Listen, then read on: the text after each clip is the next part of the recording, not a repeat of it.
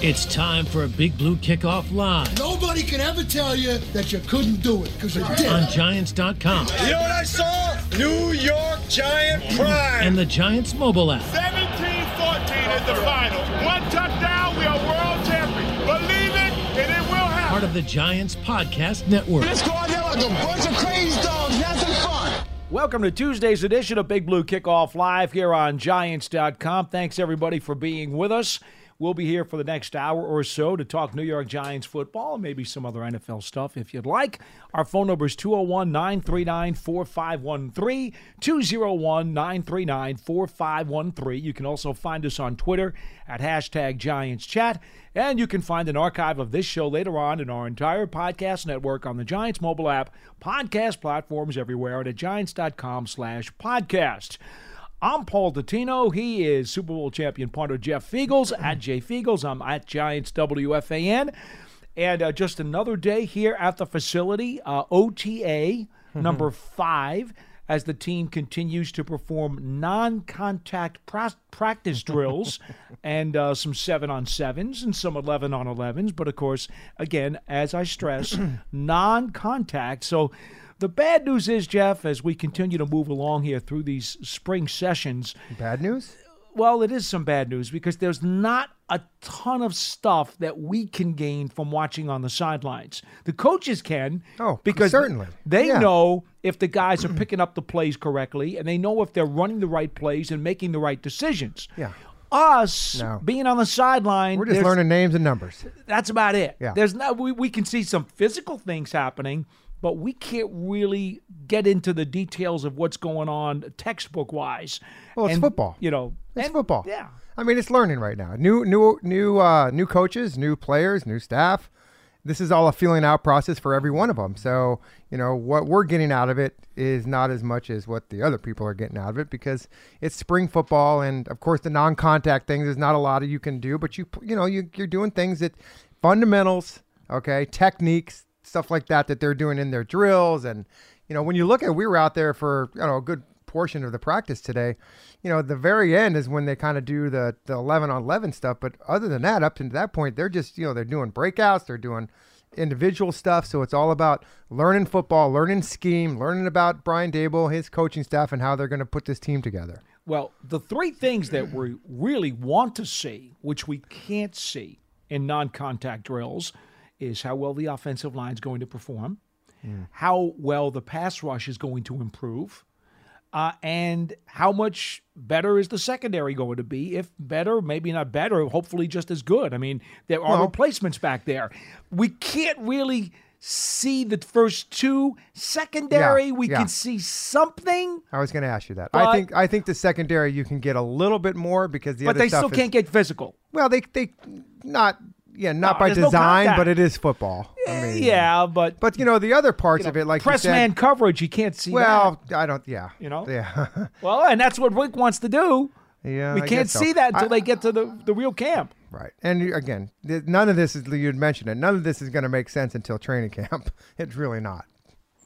Is there anything at all, and feel free to say no, it can be a one-word answer if you'd like. Is there anything at all that you've seen in any of these spring workouts that you've been to that intrigues you one way or the other? Yeah. I mean, I think that I throw a little bit of caution to the wind because we have been in this situation, at least you and I, talking about this. For the last 6-7 years with new coaching staffs, when you come in, people get a little bit optimistic, right? Yes. The vibe in the building always seems to be the same with new coaching staff. If you kind of learn and listen, that's upbeat. Of course it's going to be. Right. You got a new staff. And if you're not part of that new staff, when I mean you're one of the players that those guys brought in, then you're going to be vibrant. You're going to be up-tempo because you're going to show this organization to the staff what you want to do. So I think throw a little bit of that. I've got it. That's just the same to me. When McAdoo came in, when Shermer came in, when Judge came in, and now when Daboll comes in, to me, it's all the same vibe that goes around because it's new, it's fresh. I think that to answer your question, no, because we don't see what, there's nothing we're taking out or away from this, what we're seeing out there, Paul, other than the fact that we're learning names and numbers. And by the way, for those who don't get to watch practice or see anything on film or on the computer or whatever, This team has names on the back of their jerseys. They do. Last time they didn't. And I'm so grateful. And I love it. Because right now you got all the, and of course, the numbers will change a little bit, but at least you get recognition. This number means this name. And we don't have to be checking our roster constantly, like who is that? So that's probably the one takeaway that I get from the OTAs is that the names on the back of the jerseys, at least we know who those people are now. Yes. There's actually something that you probably don't even realize that would partially answer this question, because you and I had this conversation a little bit ago during the course of practice.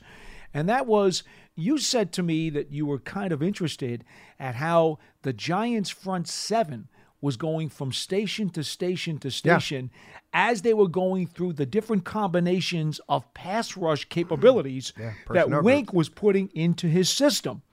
And I do think that's something a little bit different that we haven't seen before. Correct. Because, as I've said a billion times on this program, Wink Martindale's entire defense is based off of how much confusion he can cause with his front seven. And the way he teaches and trains his front seven is a little bit different than most people. Yeah. And again, you use the word confuse. One thing that's important for the players is that, players are like, they're just robots. It's, you know how it is. It's they are so routine. Practice is the same way every day. You do this, you do that. Same thing with learning a new offense or defense. And in Wink Martindale's situation, you got to understand the types of different front seven looks you're going to get. So it's about repetition. That's why you're seeing what they're doing. They're repping over and over. But you don't want to complicate the player. That's why they're doing what they're doing now, because they have to go over and over, and so that they basically know this defense like the back of their hand. And that's why I mentioned to you guys, and I know, Paul, if you've been on the show with me when I've said this, about the long conversation I had with Jason Garrett earlier in this first season, when I was asking him about the offense, which wasn't doing anything. And his whole speech to me was, Jeff, I don't think very many people really understand how important it is when you are a new staff. Remember, Jason was here for 2 years. Right. Putting in the offense in the off season of OTAs. Now, remember, a couple of years ago, they didn't have OTAs because of COVID. And so that was it was a detriment to them. And so huge. That's why this is so important, what's going on out there. And I don't know, is it 14? How many are there? The OTA practices. I mean, there used to be like 14, 11, somewhere around in there, right? I think it turns out to be 11 now. But then you also get the 3-day mandatory minicamp also. So every one of those practices is so important. And they're only allowed to be out there for a couple hours. So when you put that times however many it is, it's really not a lot when you think about it. Because they're going to have a mandatory minicamp coming up here soon in June. And then after that, it's over. Then they start training camp, and remember this: there's only 3 preseason games this year or now, and so it's an acceleration process. So it's so important to get work out there on the field. We're still waiting for, by the way, the official opening date of when training camp will be. We know it'll be late July, but we don't have the date yet. It can be officially how many weeks? 15. It can be 15 days before the preseason kickoff. We do not have the preseason schedule yet. It could be a Thursday, a Friday, a Saturday, and a Monday. That's why for me, and I know a lot of people don't pay much attention to it. By the way, 201-939-4513 is our phone number. A lot of people don't care about the preseason schedule. I don't understand why. See, maybe it's just because I'm an absolute football junkie. Really? No. But I really look forward to the preseason for a few reasons. Number one, I do want to see the guys who are going to make the roster, even the back-end guys. That's important to me. I like to see the battle for the 4th and 5th string wide receiver spots. That's a big deal to me. And that's where I'm going to find out what's going to happen. Training camp doesn't give you that whole story. You need to see those preseason games. Guys need to excel in those moments to make the 53. So I find that incredibly intriguing. So preseason to me is very important. And then the other part to that is, yes, when you set that preseason schedule and you know when the preseason opener is, you can now count back 15 days and know when training camp will start. These are important factors. My calendar, my body clock is based off of everything that the schedule does. Well, we should know soon. I know, but we still don't know. That'll make you happy. And for what it's worth, okay, I talked to Charlotte Carey, the NFL's director of broadcasting, recently, a week or so ago for the Giants Huddle. And she explained that the holdup, primarily on the preseason schedule, is that because local television deals with the preseason schedules for each of the teams. It's not the networks. Like NBC. Right. Well, in New York, for you, those of you who are here in New York, WNBC Channel 4 has been the flagship for Giants preseason games now for several years. years. Back, you get, those guys. Right. Well, Bob and Carl do the game with Bruce Beck on the sidelines and Howard Cross on the sidelines. That's the way it's been for the last several years. So wherever the Giants are going to wind up being in the New York market, they've got to work with their local television outlet as well as the local television outlet of the team they're playing. This year, they're in Foxborough. They're home for Cincinnati, and then they've got the road game against the Jets at MetLife. So just to explain how this works, folks, they've actually got to talk to the TV stations, in this case, Cincinnati and Foxborough, not so much New York because we know what New York is. We're all here. And they've got to try to figure out when those stations can also slot the games in to their television schedule because they're locked up with a lot of network programming. Whatever, I don't know, let's just say for argument's sake, the difference between a Thursday, Friday night or a Saturday night or even a Sunday preseason game could turn out to be, or the key factor could turn out to be that the local TV station says, well, wait a minute, we have, I don't know, Golden Globes award show or whatever that we're supposed to be airing on Saturday night at 8 o'clock. You can't play your preseason game on Saturday because we got the Golden Globes. And that's the biggest impact on how the preseason schedule gets made. The local TV affiliates of each of the teams involved in the games works with you in terms of when they can air the games. Makes sense. So just so people know. Well, I mean, you look at what goes into the regular season formation of the schedule. I mean, that is a, Well, yeah, so I mean, so the last, so you get that done, and then all of a sudden now they're like, okay, we got 3 of these games. We'll figure it out. The local market, we'll figure out how it's going to work. Well, it's funny because when I asked Charlotte about the preseason, she's like, well, actually, that's another department. Exactly, right? They got enough going on. Yeah. They got enough going on. How about it? 201-939-4513. Let's get to our phone calls. We've already been talking too much, and we started out with, looks like, is it Phil from Vermont on line 1, Pearson? You are first on BBKL. Hello. Hey, Paul. How are you? Very good, sir. How are you doing? Hey, Jeff. How are you? Good, thank you. Just calling.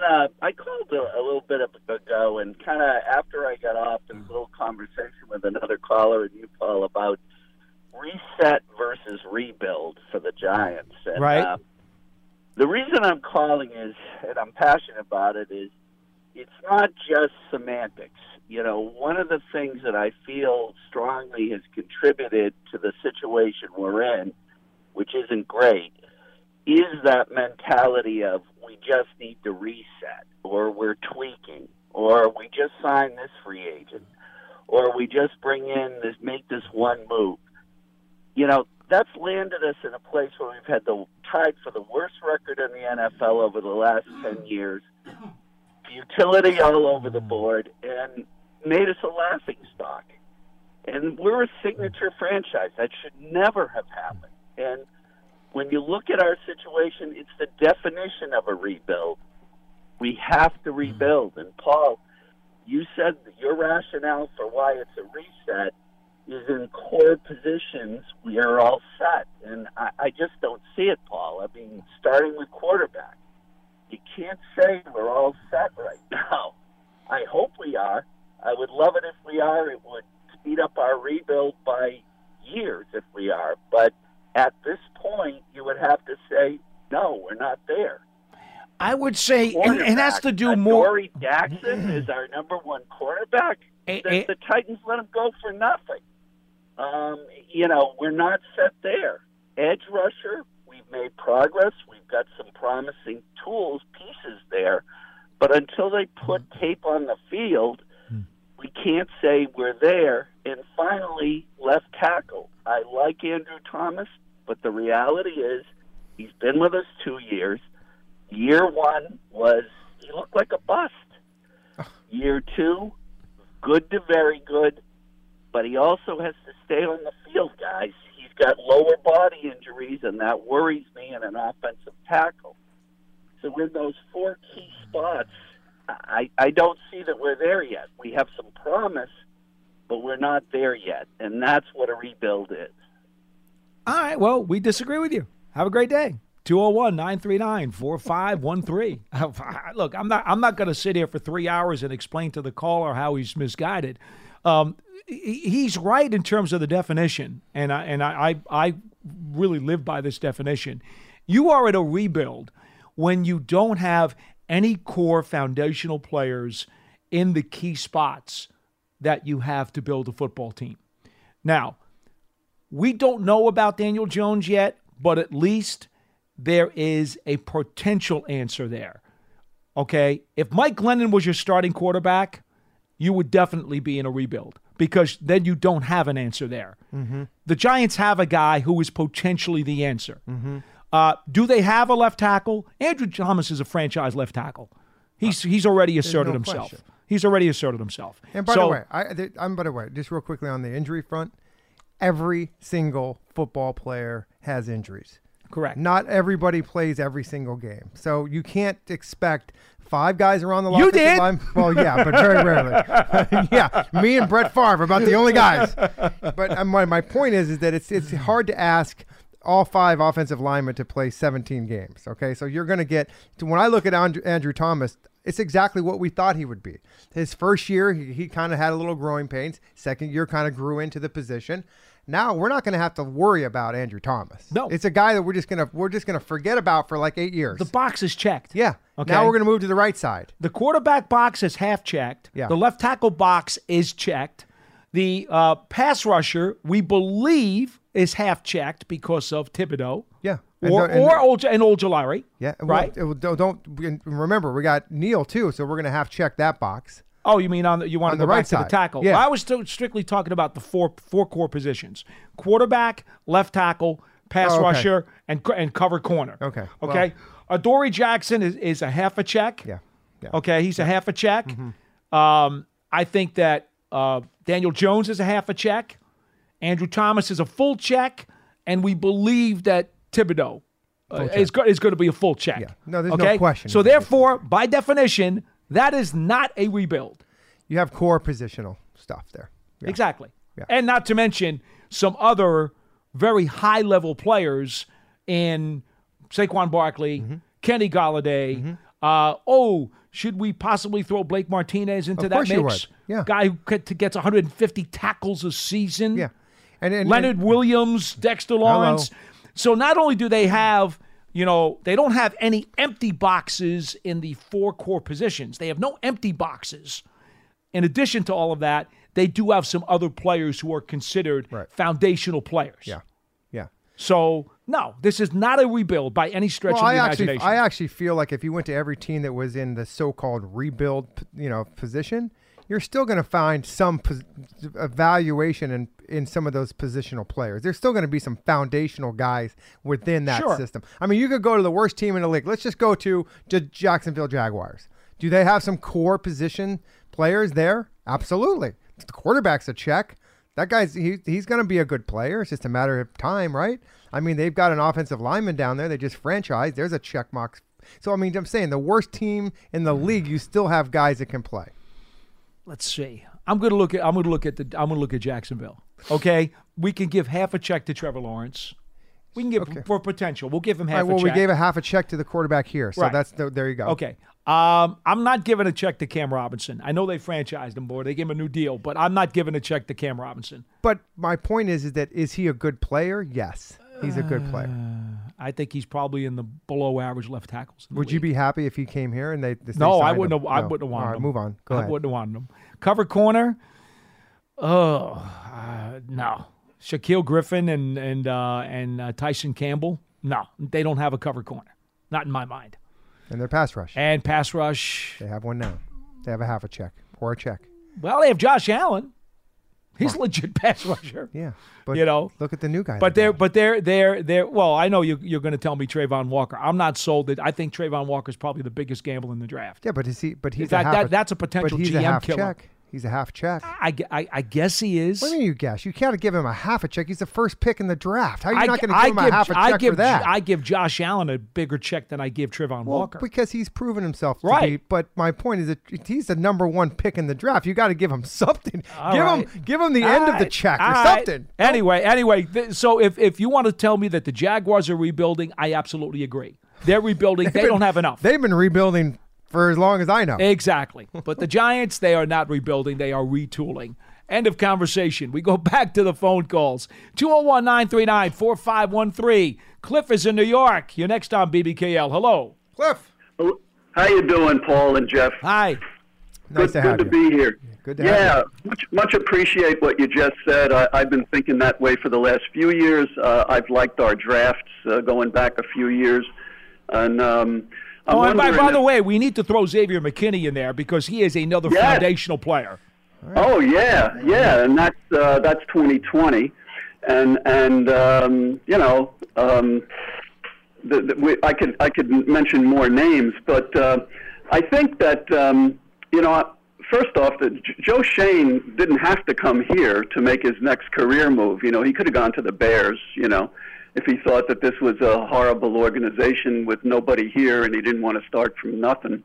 And but especially Wink Martindale, when Bob Papa interviewed him, I remember him saying, "We've got some players here, you'll be surprised." Well, I wouldn't be surprised, but he felt he had to say that, and I think he had a choice of where to go also, So I think we're being competitive for those spots. Anyway, as far as the OTAs go, I was thinking about the smart, tough, and dependable thing when you were talking about the OTAs, because I think maybe the dependable thing, since we've been so beset by injuries, we thought that's what it referred to. But I wonder if the dependable part means is that they can spot when they're going through the OTAs that they can be able to begin to evaluate whether somebody can be depended on to be in the right spot at the right time, doing what he's supposed to be doing when they actually try to put the show on the field. I wonder if and also the reset thing. The reset word that I remember hearing first was from John Mara, and at the same time he was saying that he was making a change in the leadership for the purposes of improving leadership, coordination, and communication. So that kicked me back to the OTAs also, because in 2020, when we were heading into that first pandemic season, and they were saying that the teams that were, quote, rebuilding or resetting or whatever, or at least just had new coaches, were going to be more affected. That probably did undermine Jason Garrett a tremendous amount. And so I'm just wondering if we have any signs so far that we're getting the improvement in coordination and communication that's going to be able to make the difference, because that's what the owner said he hired these people for. Well, we won't be able to really tell you that until we get further along, but it's quite clear at this point from watching the practices that we've watched. Usually one of the things you can tell, an experienced eye can tell when they're watching these practices, how many times a coach will call a player over after a play and then chat with him. If you watch that carefully enough, you'll see the body language and you'll see that, okay, that didn't go well. He did something wrong. You can tell. Jeff, you've been around these things forever. Every staff does it. Okay? So you watch for guys who are repeat offenders, and you watch for how often does that happen. That's about the only way you can tell about these things that we don't have privy to. Well, here's the other thing. Sometimes you can't tell on the field because they wait till they get in meeting room. Well, and that's the part that we have no way We're never to tell. ever going to be able to find out about that. That's the part that we can because never I will find tell you out. that if you're a position coach like a wide receiver coach, let's just give an example, and they're on a 7-on-7, they're running all these pass patterns. you as a receiver coach has probably got your your eyes on maybe one receiver. You're not seeing the other three that are in the other patterns, right? So you may not. Those guys, all three of them might have made mistakes. You never saw it. Yeah, but exactly. And by the way, in this exercise, all four of them made mistakes because the one guy that you're concentrating, he made a mistake too. So so you get in the meeting room and now all of a sudden you look at film. And by the way, what these coaches do is as soon as they come off the field, they grab their lunch. They're very rarely sitting in the lunchroom eating. They grab it to go. Right. They go upstairs. They put the tape on. They start looking at practice because they're getting ahead of the game. So when they have to meet with the players, now they're going to understand, okay, by the way, in this play, guys, all four of you screwed it up. Okay? Now drop and give me 10. Right.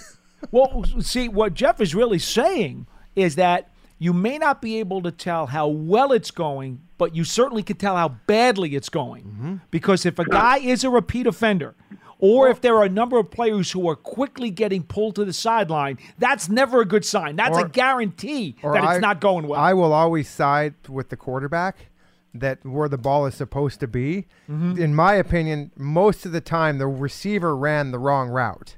Because quarterbacks when you throw the football in the National Football League and even in college, it's all about timing. When those guys, the quarterback throws the ball to a spot because he knows the guy's coming out of his break, and that's part of being a good quarterback. If he throws to a spot, he's throwing it to a spot because he knows the receiver is supposed to be there. And by the way, here, there's no fear of getting hit because there's no hitting going on. There's nothing, So, I mean, that's pretty bad. So, but I mean, again, it goes to back what I've been saying about learning the system and how important these OTAs are because of understanding the concepts about patterns. And offensively, quarterbacks and receivers have to understand what the defense is giving them, how they're going to play it, and then how they're going to run against this defense. And there's adjustments that they have to make. And the more you work on these things, the better you have a chemistry. We were talking about this earlier. If you look at Daniel Jones and Darius Slayton their rookie year, look at how good those guys had that chemistry. You know, well, Daniel Jones was not afraid to throw the ball down the field until he was starting. And all of a sudden, he was making some big plays. But then the old injury, the turnover bug got him. And so that offensive line. Yeah, and I'm saying, so he started throwing interceptions. Well, guess what's happened? You lose your confidence. You lose their chemistry. So it's important to get those with these new guys that are in here. I mean, he's got a lot of new guys in there. Oh, I know. Cliff, I hope we answered that part of your question. Yeah, and I give you one other item. I'll give you this because I know you agree with the whole reset, rebuild thing. By comparison, when the Giants drafted Phil Simms in 1979 as a first-round pick, that team was in complete rebuild. And to do the same drill, let's go over it for you. Joe Pisarcik was the quarterback. That's an empty box. Gordon Gravel was the left tackle. That's an empty box. Your key pass rusher, George Martin, was still on the young side, but Jack Gregory... That was when the plane flew over the stadium. Yeah, exactly. Now, George Martin and Jack Gregory were your two defensive ends, and, of course, Gregory was an accomplished pass rusher. George Martin was getting there because he was a little young yet, but he was certainly developing. So let's check that box. And then your corners, Terry Jackson, who had a nice year as a rookie, but I don't think you could say he was a blanket cover corner. And then there was Ray Rhodes, who, as you remember, wound up being a wide receiver and a corner during the course of his career and wasn't with the Giants very long. So, really, what do you have there? Eagles. Yeah, but my point is, that team was in rebuild, okay? Yes. Compare that in those core positions to what the Giants have now. Do we understand the difference? Oh, absolutely. And I think Joe Schoen demonstrated a steady hand immediately. When he did those free agent signings, and then the draft followed shortly after that, I was thinking, did he just fix the offensive line in 6 weeks?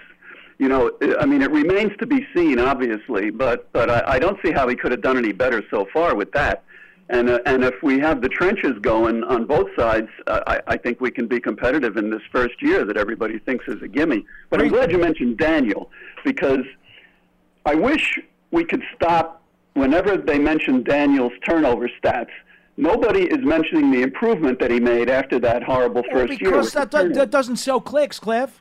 They always give you his career turnover stats because they're terribly inflated in his first 2 seasons. Yes. And to illustrate their point so they can kick this poor guy in the groin, they've got to keep going to those numbers. That's right. Of course. And he also reminds me of I mean, this was like a concept that seemed like it was first introduced to the public when Jim Plunkett won the Super Bowl with the Raiders, and they pointed out that he started with the Patriots, who were dismal at the time and had nothing going, and he got the heck beat out of them and wasn't very successful. It seems like everybody forgot that lesson. You're supposed to build the whole team, and then the quarterback comes in. I couldn't agree with you more. I mean, you know, let's talk about the first 4 years of Peyton Manning's career. 28 picks led the league, 15, 15, and then 23. All right, add that up. That's 67. That's over 80 interceptions in his first 4 seasons in the league. Oh, should we keep talking about that as Peyton Manning goes into the Hall of Fame? That he had over 80 interceptions in his first 4 seasons? Mm-hmm. I mean, it's absurd. Nobody is the same player the first day they walk onto the field than they are 4 years later. They're not. Mm-mm. Daniel Jones is not that turnover machine anymore. Get used to it, critics. Get used to it. I know it's hard for you to swallow. Get used to it. 201-939-4513 here on Big Blue Kickoff Live. Paul Dottino and Jeff Feagles with you.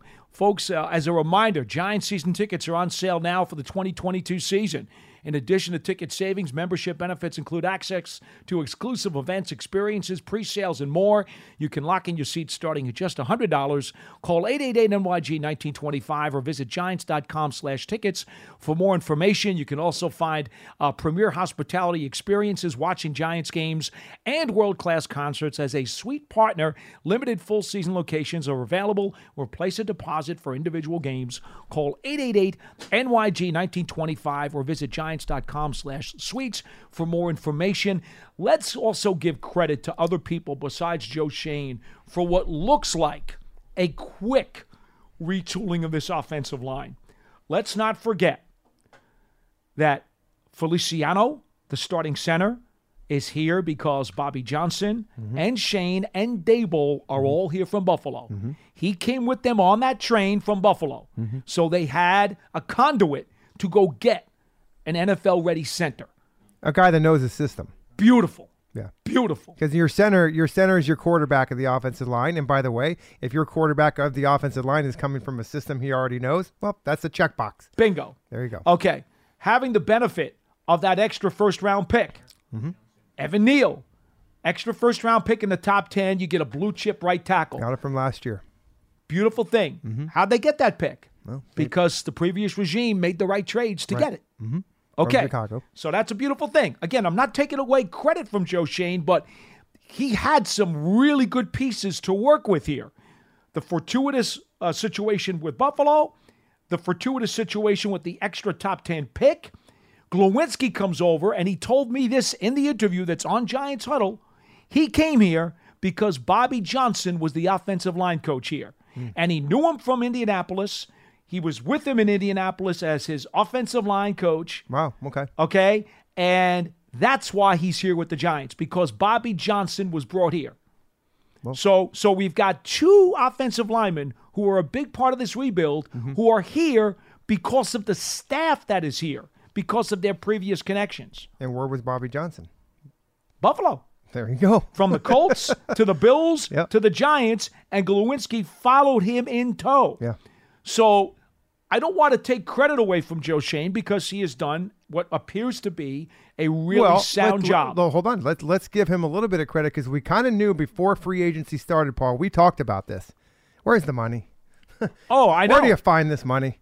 That's a GM. I think That's a Kevin Abrams. Those are guys that tried to figure out how we're going to do this. And we knew there was going to be one splash. That's all they really could do. It was Glowinski. Yeah, I mean, Feliciano wasn't a huge free agency signing as far as monetary numbers. It was a nice signing because of the positional value. But Glowinski is your one guy that they went out and spent a lot of money on to get. But the only reason he came here is because what you said. Plus, I would imagine that some of the money was good too. No question. No question. So a fortuitous set of circumstances, though, because if Dable and Shane and Bobby Johnson aren't here, I'm not so sure that the Giants get Glowinski. I'm not so sure that they get Feliciano. And if they don't have that second top 10 pick, I don't know if they get Evan Neal. I don't. No, because you probably think, well, that's a good question. If they only had one, are they going Thibodeau or are they going Neal? Or one of those other alignment that were there? You'll never know. We'll never know. Yeah. We'll never know. My gut feeling tells me that they would have went with the offensive lineman because they had to. I think so too, but we will not know the answer to that. Yeah. Well, we hope that those two decisions that they did make are good ones for the future of the New York Football Giants. And those guys can be long-term players. And as we always talk about, I think some of the success that comes with those types of pick, Paul, is can you keep them after that 5th year? Or 4th year, if you want to do it. If you want to extend and do a new contract. 201-939-4513. And again, I'm not taking credit away from Joe Schoen. I think he's done a great job since he's gotten here. But the point being, there are a lot of tentacles here that did fit perfectly into certain spots that have allowed this thing to come to fruition, or at least come together maybe a lot quicker than some people may have thought that it would do. And which, by the way, I know we're going to move on here, but that was an integral part of rebuilding this team, was starting with Bobby Johnson and that offensive line, because you had to start somewhere, right? And so if you really kind of lined everything up and said, okay, where are we going to go from here? Well, we have to pay attention to this first. Think about this. Once Joe Schoen got the job, it made more and more sense. And in retrospect, that Dable was going to be hired to be the head coach, because you have the symmetry with the two Buffalo guys. Well, he probably had guys. Then you have the symmetry with the Buffalo offensive line coach. And, oh, by the way, now because that triumvirate's in place, all of a sudden you now have a starting center and you now have a starting right guard. Who, by the way, wasn't with the Buffalo Bills, but his coach used to be, right? Or with the Colts. Right. So, it's not what you know, it's who you know a lot of the times. Exactly. And I feel like when these coaches, before they get hired, and you know this, Paul, they come in, they have their interviews, and in this case, a couple interviews. I feel like the first interview is more like who you are, what you're going to do, what's your philosophies, this and that. The second interview is that now we tell you as you leave for the first interview, go out, try to figure out who your staff's going to be. And then our second interview, we want to know who you're going to bring in as your coaches. And so I feel like maybe Brian Dable said, okay, I'm Bobby Johnson. I get this coaching job. You're going to come with me? Heck yeah, coach. Absolutely. Well, and by the way, we're going to have a little bit of money. Do you think we should go get one of these guys? Well, I know a guy in Indianapolis that would love to come here. Oh, my God, it's getting exciting. So this is kind of how it all works and how things are put together behind the scene. The tree roots start to grow. Oh, my God. Well, and all of a sudden, you find out that you roped in more than it looks like. Sure. Now, anyway, I think that when you look at the prior coaching staff, the same thing, right? Joe Judge had connections to all those coaches, but sometimes it doesn't work out. And Joe Judge is the reason why Logan Ryan, for example, was here. Yeah, well, there's all kinds of. All right, yeah, it happens. Absolutely, it happens. There are definitely guys who land on a roster specifically because of a connection. No. There's a conduit. Yeah, no, there is, and I mean, I look at when I left Philadelphia to go to Arizona, I left because Buddy Ryan was going to become the head coach. I went to Arizona. Buddy Ryan told me that I was a free agent. And he told me that I'm getting the job, in Phoenix. Mm-hmm. And I'm like, okay. And he's like, well, you're going to be my punter. I'm like, I am? He's like, yeah, you're coming there.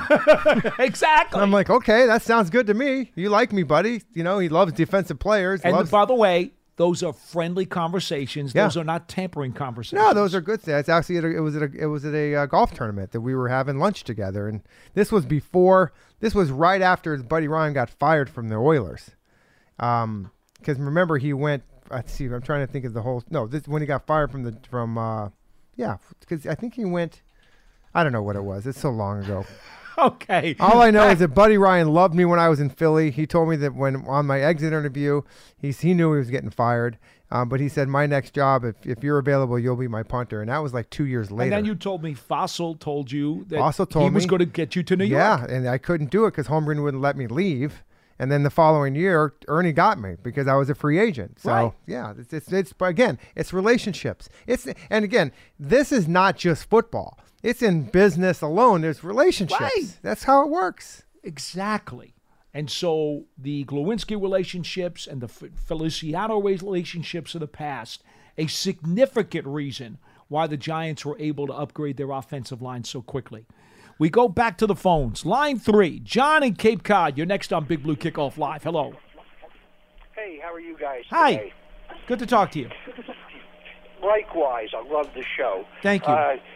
Before I go on, Jeff, let me just say, punters are weapons, and anybody that doesn't understand that in football doesn't understand pro football. I like to look at myself as a weapon. That's good. Paul, from your sense of history, all you have to do is look at the NFC Championship game that I was at, Giants-Redskins, and see how Sean Landetta changed that game. Mm-hmm. No question. With all due respect to John Schmelk and Sauce Gardner, I was really happy that the Jets took him and we had Thibodeau because, I played safety in college, but a good corner in the NFL today, I don't care if you call him a cover corner, what you call him. If he doesn't have edge rushers that pressure that quarterback, he can't cover indefinitely. So everything starts with that pass rush. With the Giants, I'm glad this whole new administration just seemed to have re-energized the team with the draft, with the practice. I'm so glad they have Wink Martindale because his situational football awareness reminds me of Bill Belichick, who almost invented it. And anybody that doesn't use situational football today in the pros is like a dinosaur. I'll just leave you with one thought. The Giants, I'm glad, have finally developed a sense of patience in terms of Barkley, in terms of Jones. I saw Barkley play at Penn State. If they ever can get a decent offensive line, he will show everybody what he's capable of doing. And Jones, the school may still be out on him, but I saw the flashes when he was protected. So let's go forward, guys. Thank you for your time. Thanks for the call, John. Please call again. 201-939-4513. Let's try to rip through some more calls, get as many as we can in the last 15, 20 minutes. Line 1, Charlie from Portland, Maine. You're next on BBKL. Hi, Charlie. Hi, Charlie. Hey, guys. How you doing? All right. How are you? Good. There's actually 10 OTAs, and then there's 3 mandatory. Mandatories, yeah. There you go. Yeah. Hey, I just want to say, look, Feliciano has never started at center, so we don't know what he is yet. So I would slow down the roll on him a little bit, even though I know they think that's his best position. But it isn't like we're getting a Pro Bowl guy here, an All-Pro center. So he's still a question mark, at least in my mind. Well, and Jeff, since you talked about my Miller, Andre the Giant, dropping a pass, are you going to talk about him catching the longest touchdown pass of the day yesterday, 30-plus yards from Mr. Webb? I like to see that connection in a regular season game. It doesn't matter. Rather than 30-yard right? catch in May of 2022 before the season starts. Yeah, well, you were talking about it. I got to listen. I got to give him credit okay. if he's going to drop one. I got to give him credit if he's going to catch one too. So. All right, that's good. all I want. Listen. And with all with all true sincerity, I've been watching him a little bit. He is intriguing. He's a big dude. He runs pretty smooth routes. Obviously he's raw, and he's going to have a tough time making it, Charlie. I'm telling you, but you never know. It's just got to keep plugging along. That's for sure. Now, Charlie, I wanted to make sure I got this 100% correct because I only deal in facts, and you know that. Yeah. John Feliciano started 2 games at center for the Bills in November of 2020. So to say that he has not played center in the NFL would be inaccurate. Okay, then I was wrong about that, but I knew he hasn't played that position. Not a lot. Very much. Yeah, you're absolutely correct. His primary positions have been at right guard and left guard, but he has played some center in the league, and both the Bills people, Bobby Johnson and Daboll, and Feliciano, they all seem to believe that center is his best spot. And look, they would know better than we would. Oh, yeah. No. I was just trying to point out that it isn't like he's had a lot of experience I agree with playing that position. That is true. That's it's still, to me, it's a question mark. And as far as Daniel Jones goes, I I just think they wrapped him up the last 2 years. They didn't want him exposed because of the turnover problems that he had. And this year they're going to let him loose, so we're going to find out, Paul, if he is you're or right. he isn't. You're right. Right, guys? You're absolutely okay, guys, right. Thanks a lot. Thanks, Have a Charlie. good day. Appreciate it.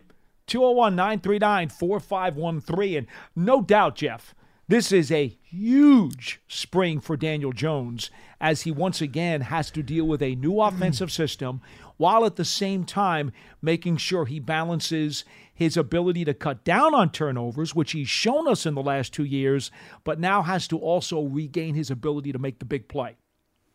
Yeah, and that'll come. That'll come. I mean, again, this is all about repetition and understanding philosophies. Every coach has different ones. Every offensive coordinator has different things. And terminology. Listen, there's only so many routes you can run in football, right? I mean, there's the out, there's the up, there's the in, there's the, the go. They're called different things. Right. So, and I think they have 9 different numbers. Right? Yeah. 9 different numbers for the different pass routes, but there are certainly varieties and combinations that can make it extremely confusing. But from what I've seen, offensively, just from the few practices that I've gone to, is that this offense to me is going to be quick, fast. There's no ball question. Out of your hand. Let the guys make plays. A lot of tempo. And here's the thing about this: you can't do that unless you have playmakers. Well, you got Robinson, you've got Tony, you've got the big guy outside, Galladay. You've got Saquon, who's going to catch some footballs. You've got some tight ends that are going to be, and they're not making huge plays. But my point is that get the ball into those guys' hands. That's what this offense is going to be like, which, by the way, improves as a quarterback position, improves your completion percentage. You're not going to throw a lot of interceptions if you're just dumping the ball off to playmakers just real quickly. And you know what? Those guys are going to make some touchdowns for you. They're going to make some big plays.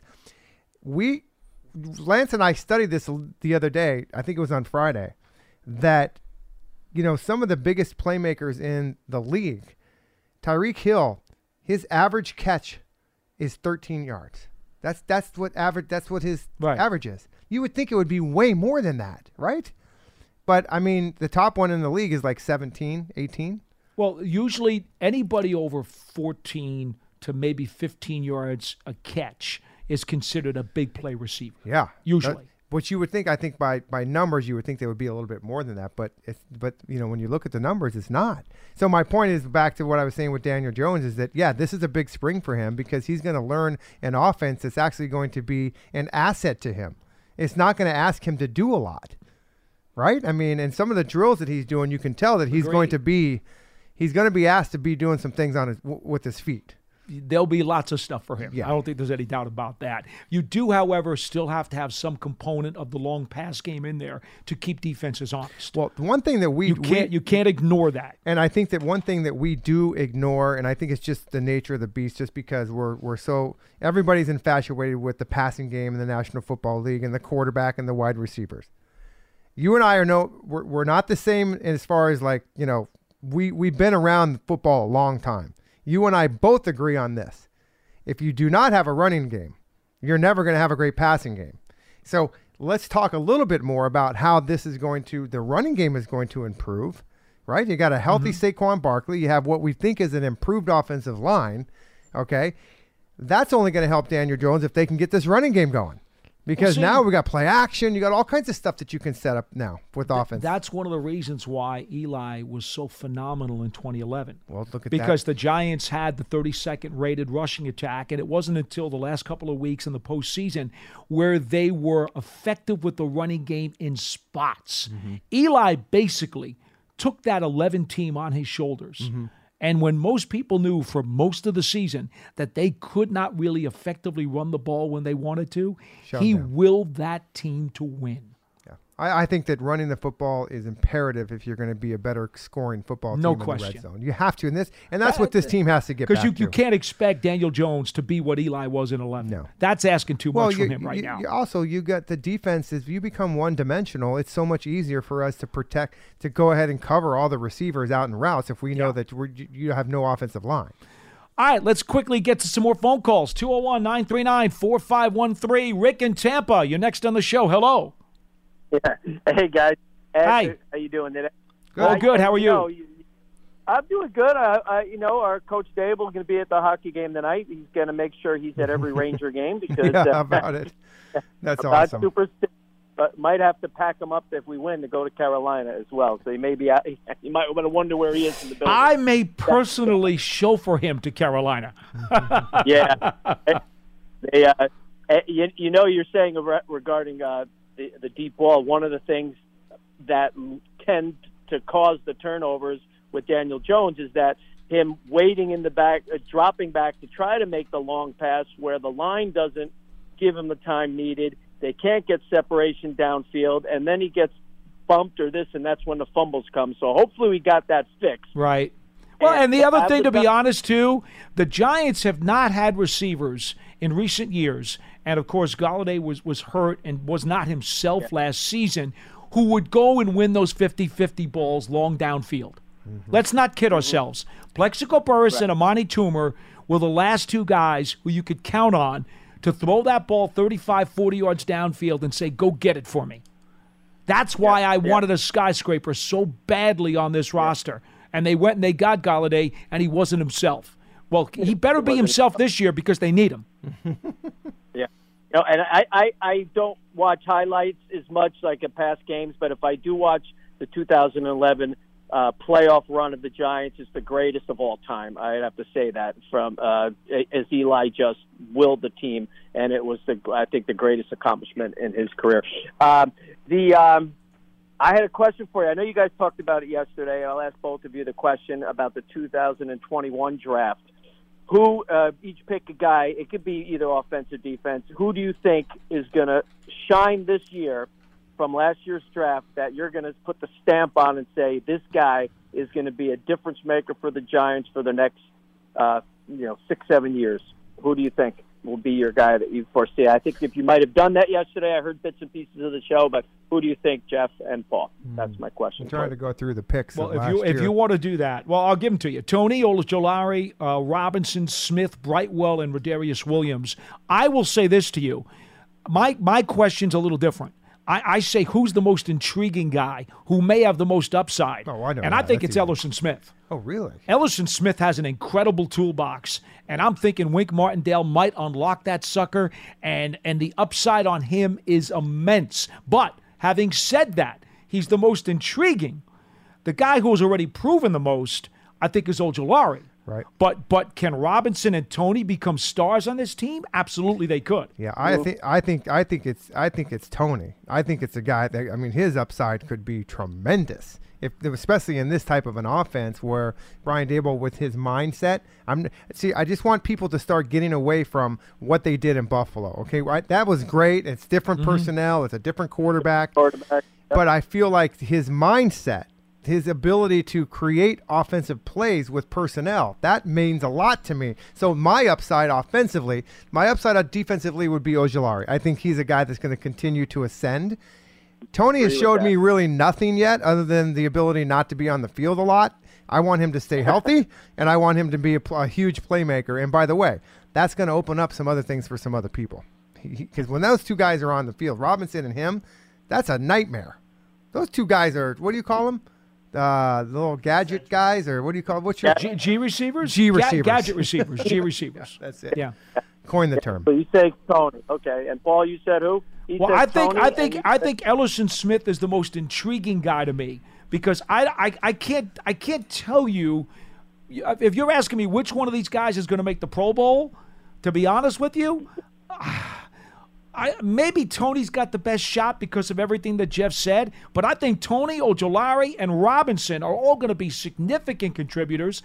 Again, I think Smith has a very high ceiling. I just don't know what the certainty is of him reaching it because I don't know how Wink sees him. If Wink Martindale sees what I see in Ellerson Smith, you're going to be pleasantly surprised at the production you get out of that guy. Okay. How about you? What's your answer? Me? Yeah. I'm Tony. I'm Tony as well. I'm with you, Jeff. Okay. I think I think he is going to everything behind him now. He's going to go out there. He's going to be challenged by the young kid that was drafted, and they're going to be working well together. And I think he's going to be everything I saw in Florida. So he'd be the odds-on favorite. That's your money pick right there. Tony's the money pick. Yeah, if he stays healthy. I think so. Appreciate the call. We'll see how that. Thank you so guys. much. Take care. Be well. We go to line 1. Phil is in North Carolina. You're next on BBKL. Hello. Hello. Hey, so I have 3 things. I'll try to run through them quick since it's late. Observations. I'll make a comment on observations on Daniel and see if you concur. To me, it comes down to 3 things with DJ. It's pocket presence, decision making, and processing. Because I think, from an athletic standpoint, he's a very uber athletic guy. You know, he's fast. I think he throws a nice ball. You know, I think it certainly throws a nice spiral, better than Eli's spiral, and I'm a huge Eli fan. Not as good as Phil, but Phil Simms' spiral, but he throws a nice spiral. And it's just those mental components that I think is really keeping him back. What do you all think? Well, if you want to break it down, the toolbox is there. I agree. The mental capacity, I believe, is there. I don't think there's any question about that. Now, if you want to question his pocket presence to this point, I think it's fair. And it's because he has had to deal with adverse conditions. It's hard for any quarterback to truly have pocket presence when he doesn't have confidence, faith, or assertiveness in what his offense is doing, because he's got leaks coming in from all the walls and the ceiling. Seriously, if he doesn't have a solid running game and he's got leaks all over the place, he's got receivers that aren't necessarily making all the plays they're supposed to make, how is he supposed to have the assertiveness, the confidence, and the pocket presence to make everything work when he pretty much kind of knows already in the back of his head that it's not going to go the way it's supposed to? Jeff, do you agree? Well, no, I agree with both of you. I also feel like that, you know, and because I played the game so long and I understand about confidence, I feel that a lot of the things that you guys are both talking about, that breeds confidence. So I think the more confidence that Daniel Jones can get with his protection, with his personnel around him, and the confidence in knowing the system, I think he will become a better quarterback and improve in all of those categories that you said. That's how I feel. Let me give you a number. Good. Let me give you a number. 42 and 22. Do you know what those numbers are? Interceptions and fumbles that Phil Simms had over his first 3 years with the Giants when the team wasn't all that good. Remember, it wasn't until the second half of the 81 season after he got hurt and Scott Bruner actually had to lead them down the stretch into the playoffs. Think about that for a second. Over 40 picks and over 20 fumbles. Right? Picks. Well, Ryan Kittle had a lot of picks too. So, I mean, it was a different time, Paul. You could probably concur that. I mean, the defenses were allowed to get away with a lot more than they are today. Oh, sure. But the cause and effect still holds true. If the quarterback doesn't have confidence and assertiveness in the stuff that's around him, and he's looking around for the leaks that are springing everywhere, it's going to eat away at whatever intangibles you might be suggesting that aren't there. True. All right, so I got one more thing that's kind of all evolving around the running back position, and there was a recent journal article or newspaper article I read that had the percentage of picks that are hit on fourth and later rounds, which was really dismal. A small percentage of people actually, according to a metric of X amount of starts, actually make it. And the one position that had the highest hits from fourth and later, what do you think that position was? As far as as far as plays, like how many times or years they play or making the team, what was the metric? The metric was starts. And then it would based on their position. It was offensive lineman. Things. Offensive lineman. Well, that's a good guess, Jeff. Running back was number one. Really? But offensive lineman, and interior linebackers were like the next group. Well, it just goes to show you that a lot approach. of people feel that you can find that running back in those later rounds. I mean, maybe not 4 and on, but see, for the mantra for years from NFL personnel departments is that the 2 positions that you could most easily find in undrafted rookie free agency. All right, we're not talking about rounds 5, 6, 7. We're talking about after the draft is over.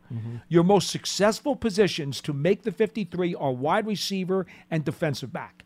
That happens to be a fact. Now, I don't know what you got maybe there in terms numbers. of You think it's I can only say a this. lot more of them. Your day 3 numbers, whatever you have on your chart, I'm not suggesting that those are not correct. But my information is that your receivers and your DBs after the draft, your undrafted guys, those would be the most 2 common success stories. And I think that's for a lot of reasons. It's because of those ability to play special teams.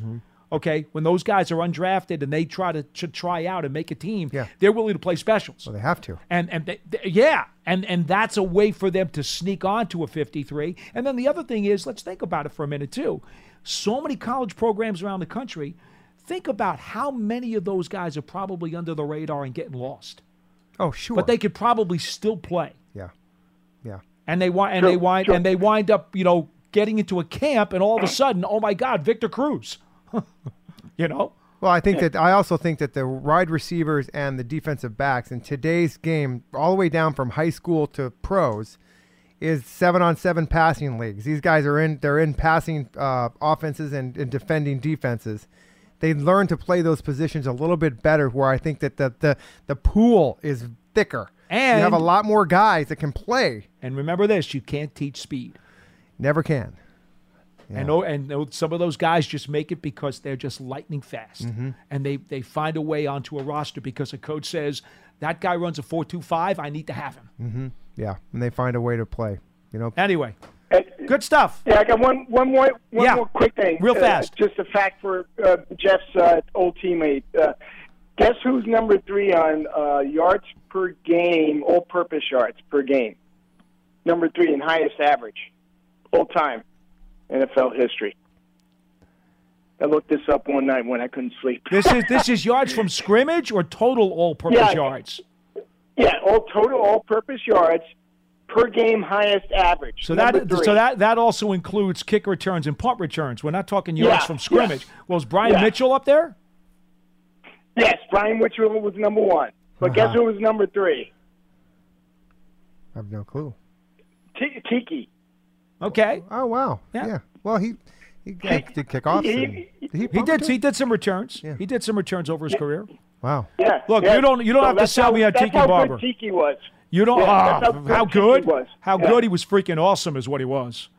Retired too early, if you ask me. I as much as he is a borderline conversation for the Hall of Fame, his last few years he was a bona fide Hall of Famer. If he had played another season, I guarantee you he would have made it.